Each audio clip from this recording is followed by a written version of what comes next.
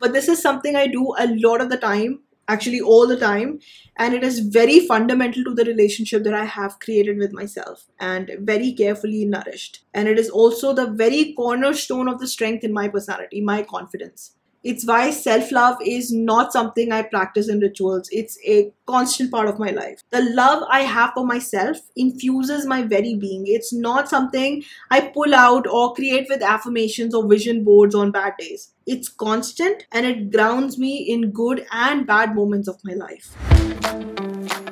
Welcome back to Experable. I'm your host Krati Mehra, and in this show, we learn from the success and struggles of people we admire and dive deep into concepts that help us expand the possibilities available to us so we can freely, boldly design the life we desire, discover the depth and breadth of our capabilities, access the wisdom available in the world around us, and even on really bad days, love what we see in the mirror. Are you ready? Let's go.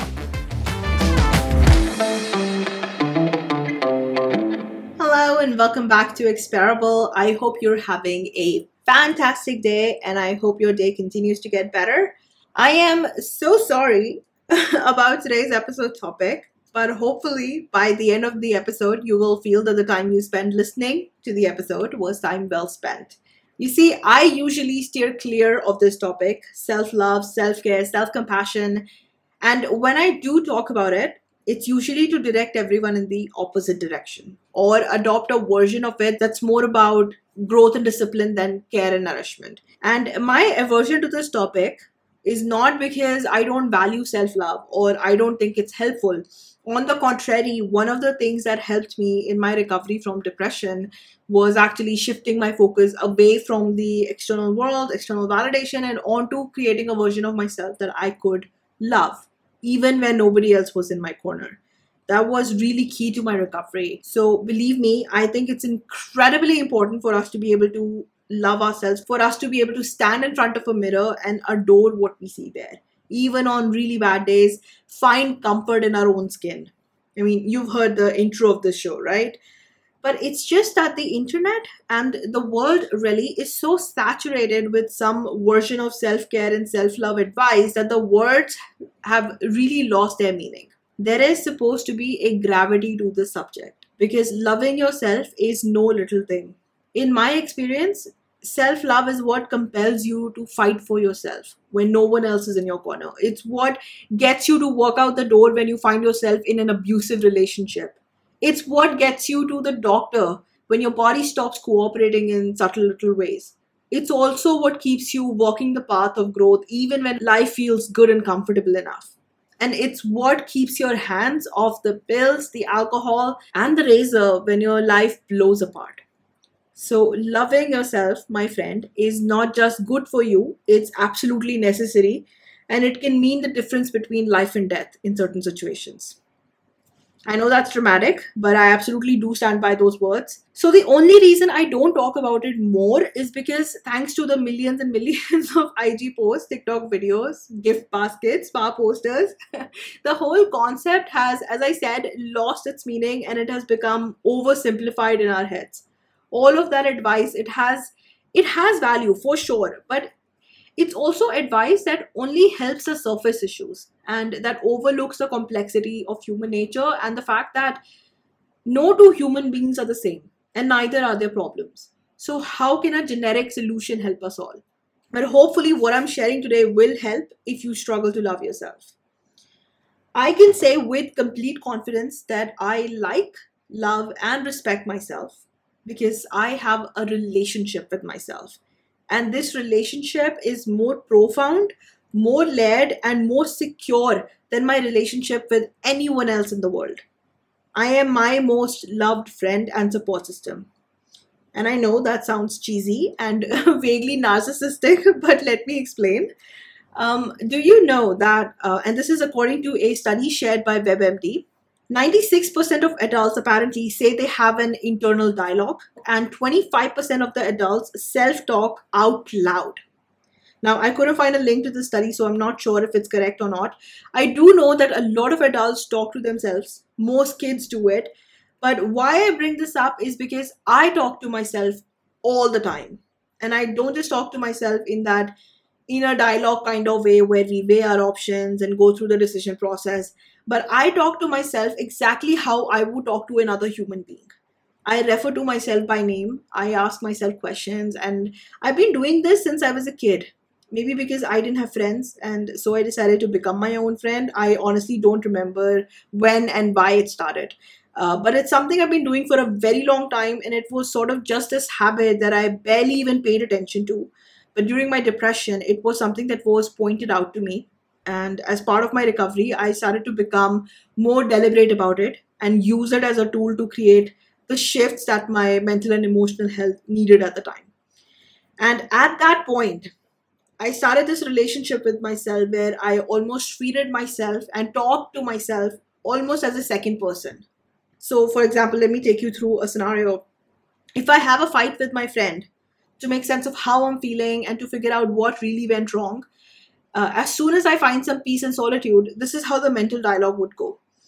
I would say to myself something like, okay, Krati, how are you feeling? Why are you so angry? Your reaction was way over the top, don't you think? And then I'll defend myself or I'll admit that, yes, it really was a little much and I do feel bad. And then I'll say something like, okay, do you think there's another perspective here? Because this friend of ours, she cares about us. So there must be a reason why she said or did what she did. If you can't see it, we have to go back and talk to her again, and this time do it calmly. We value this friend, right? You want to fix this, yes? Or would you rather walk away? And then there will be more back and forth till I've reached a place of calm and process the situation fully. Exactly how you would talk to another human being if you were helping them through a certain situation. So that's how I have conversations with myself. Almost like as soon as I'm alone, myself splits into two, like two smaller units of one larger entity, and both those units come together to protect the entity. I have no idea if this makes sense or not, but this is something I do a lot of the time, actually, all the time, and it is very fundamental to the relationship that I have created with myself and very carefully nourished. And it is also the very cornerstone of the strength in my personality, my confidence. It's why self love is not something I practice in rituals, it's a constant part of my life. The love I have for myself infuses my very being. It's not something I pull out or create with affirmations or vision boards on bad days. It's constant and it grounds me in good and bad moments of my life. Going back to what I was telling you about how I talk to myself, the thing about the two units. Now, the two units, when they talk to each other, one of them is the Krati that everyone sees and interacts with. She's the one who navigates the world and has all the experiences and interactions. And the other one is almost like the guardian, the calmer version of me or my higher self almost. And she remains calm even when shit hits the fan.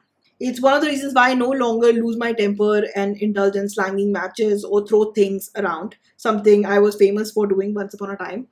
It's also why I never panic because that other Krati, she's got my back and she's so smart that I know she'll come up with a solution and it will all be okay. And even if it's not, she'll help me recover and restart my life. And as much as that Krati is in my corner, she's also someone who questions me on all of my decisions. She's always hell bent on considering all perspectives and keeping me on the straight and narrow, true to my value system. Again, I have no idea if this is making sense to you or, or if it sounds too weird, but hopefully my next point will help. The reason that I have these conversations, although as I said, doing them was not a conscious decision, I started them when I was a kid. But as part of my recovery work, I started bringing deliberation and intentionality, a conscious awareness to these conversations. And why? Because I was trying to build a relationship with myself. And to have a relationship with someone, you have to talk to them, right?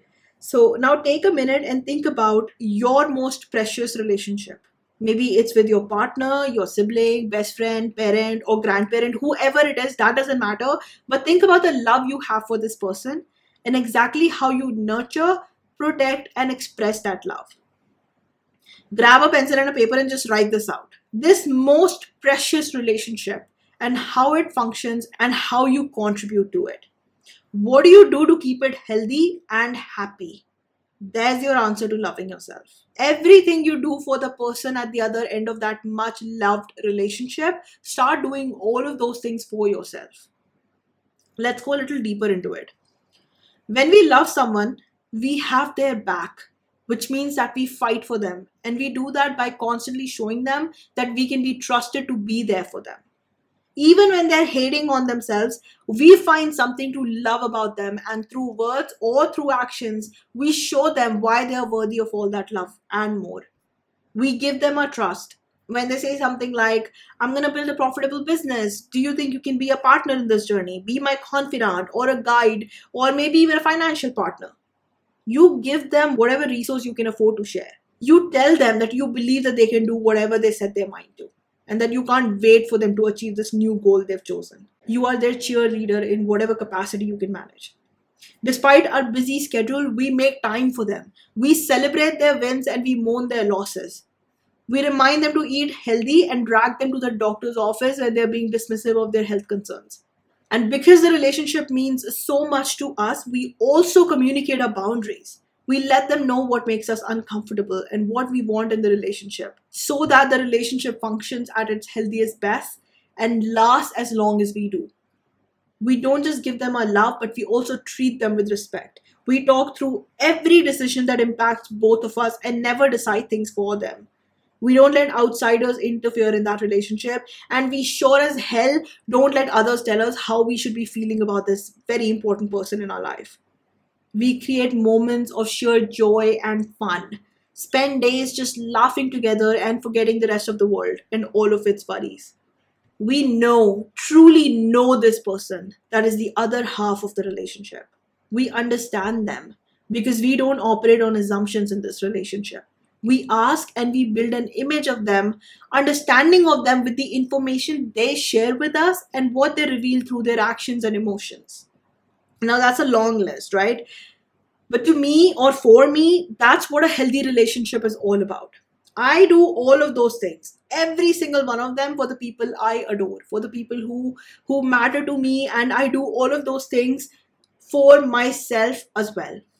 I have been in a relationship with myself, and this relationship has made all the other relationships, and in fact, all the other experiences that everyone else deems so important, good to have. As in, I'm happy to have them, I'm really grateful for them. But even if all of it goes away, if it all abandons me, if everyone abandons me, I know that I will be okay. I will find peace because of that relationship that I have with myself.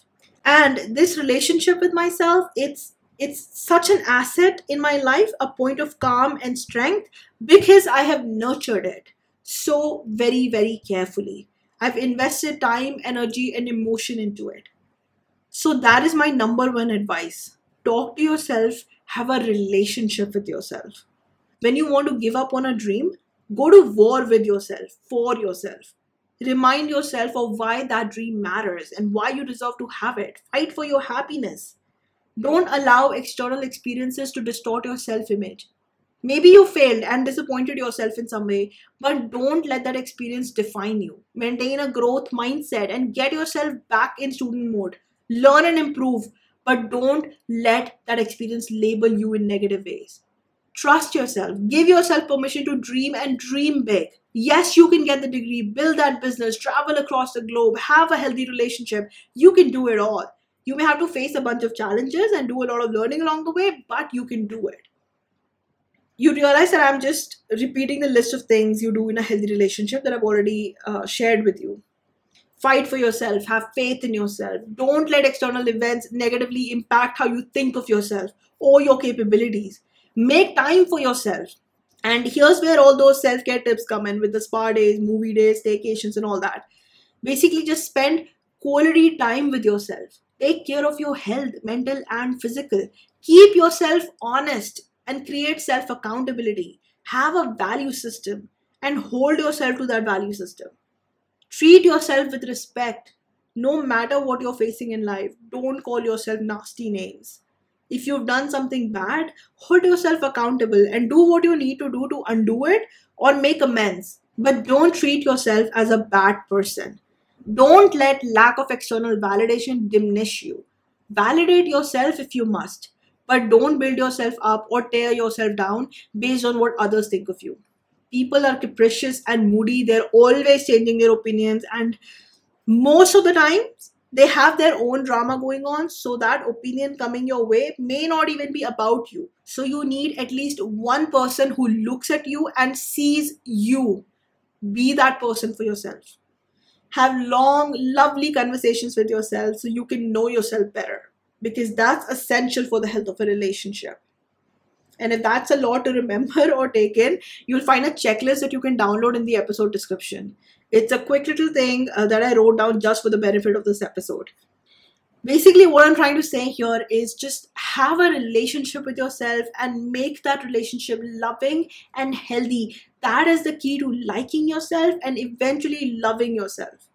Treat yourself as your favorite person from this day forward. Now, I know for some people it's not that easy and they struggle to love themselves, and there can be a lot of reasons for that: a bad childhood, massive gap between your ideal and actual self, people in your life who are always making you feel bad about yourself, general struggles in life. So, there can be a lot of reasons, but this is a fight worth fighting. I would love to help you with your struggles, and you can definitely book a session with me or dive into my writings or the rest of the episodes on this podcast. But you still have to do the work yourself. And it starts with the belief that you're actually worth it. Spa days, affirmations, and forceful positivity will not do that for you. But a relationship where you treat yourself with consideration and interest, where you actually get to know yourself, explore your own personality, that will help. Another thing I'd recommend is that you create a well thought out, carefully considered value system and you live up to those values. Think of a good parent, a really, really good parent, someone capable of raising a good human. Parents like that don't just pamper and spoil their kid, they also discipline their kid. They teach them right from wrong, they hold them accountable, and no matter how heartbreaking it may be for them, when their kid messes up, they step back and they let their kid face the consequences of their actions. Good parents are also tough taskmasters and disciplinarians. Be that for yourself. Hold yourself to standards of behavior that you admire in others. Because believe me, just a month of living life in accordance to your values, it will completely shift your self image. And most importantly, it will skyrocket your self confidence. So, if you always admire discipline in others, from this day forward, bring discipline to your own life, whatever that may look like. This is how you learn to love yourself. Another tip: revel in your individuality. An imitation, even a good one, is just that, it's a copy. The original will always get the kudos, the admiration, and the applause, while the imitation will continue to stand in its shadow. Don't do that to yourself. It would be a very, very tragic loss. As they say, no one is you, and that is your superpower. So nurture your individuality. And when you get comfortable in that level of self expression, revel in it. Go beyond authenticity, go beyond just speaking and living your truth. Start reveling in it. You see, loving yourself, it's not some kind of destination or a pill that you pop and voila, you are good to go. No, it's an ongoing journey with no end in sight, because you never know what turns life is going to take and what new version of you will have to be created to meet that particular challenge, and whether you will like that version of yourself or not. I have a good relationship with myself. I am my biggest, most steady support system. I love what I see in the mirror: failures, acne, bad hair day, external criticism, rejection.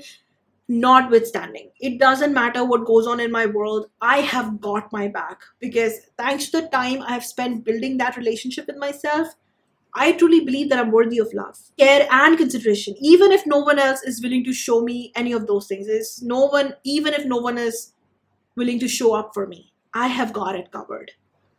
It doesn't mean that I don't have days where I really don't want to be around myself, where I feel brutally disappointed in myself. There are days where I don't like how I'm behaving, where I don't like how I'm making other people feel. But doing this work, it allows me to make my way back to a place of acceptance, forgiveness, and back to a place where I can find love for myself, liking and respect for myself. This is exactly how relationships work, right? As we were going through this episode, I asked you to think of your closest, most important relationship. Even in that relationship, you have fights, you have days where you don't want to talk to that other person. You have days where it's hard for you to be around that person. But that doesn't mean you don't love them, you don't care about them, you no longer want them in your life. You do. It's just something bad happened.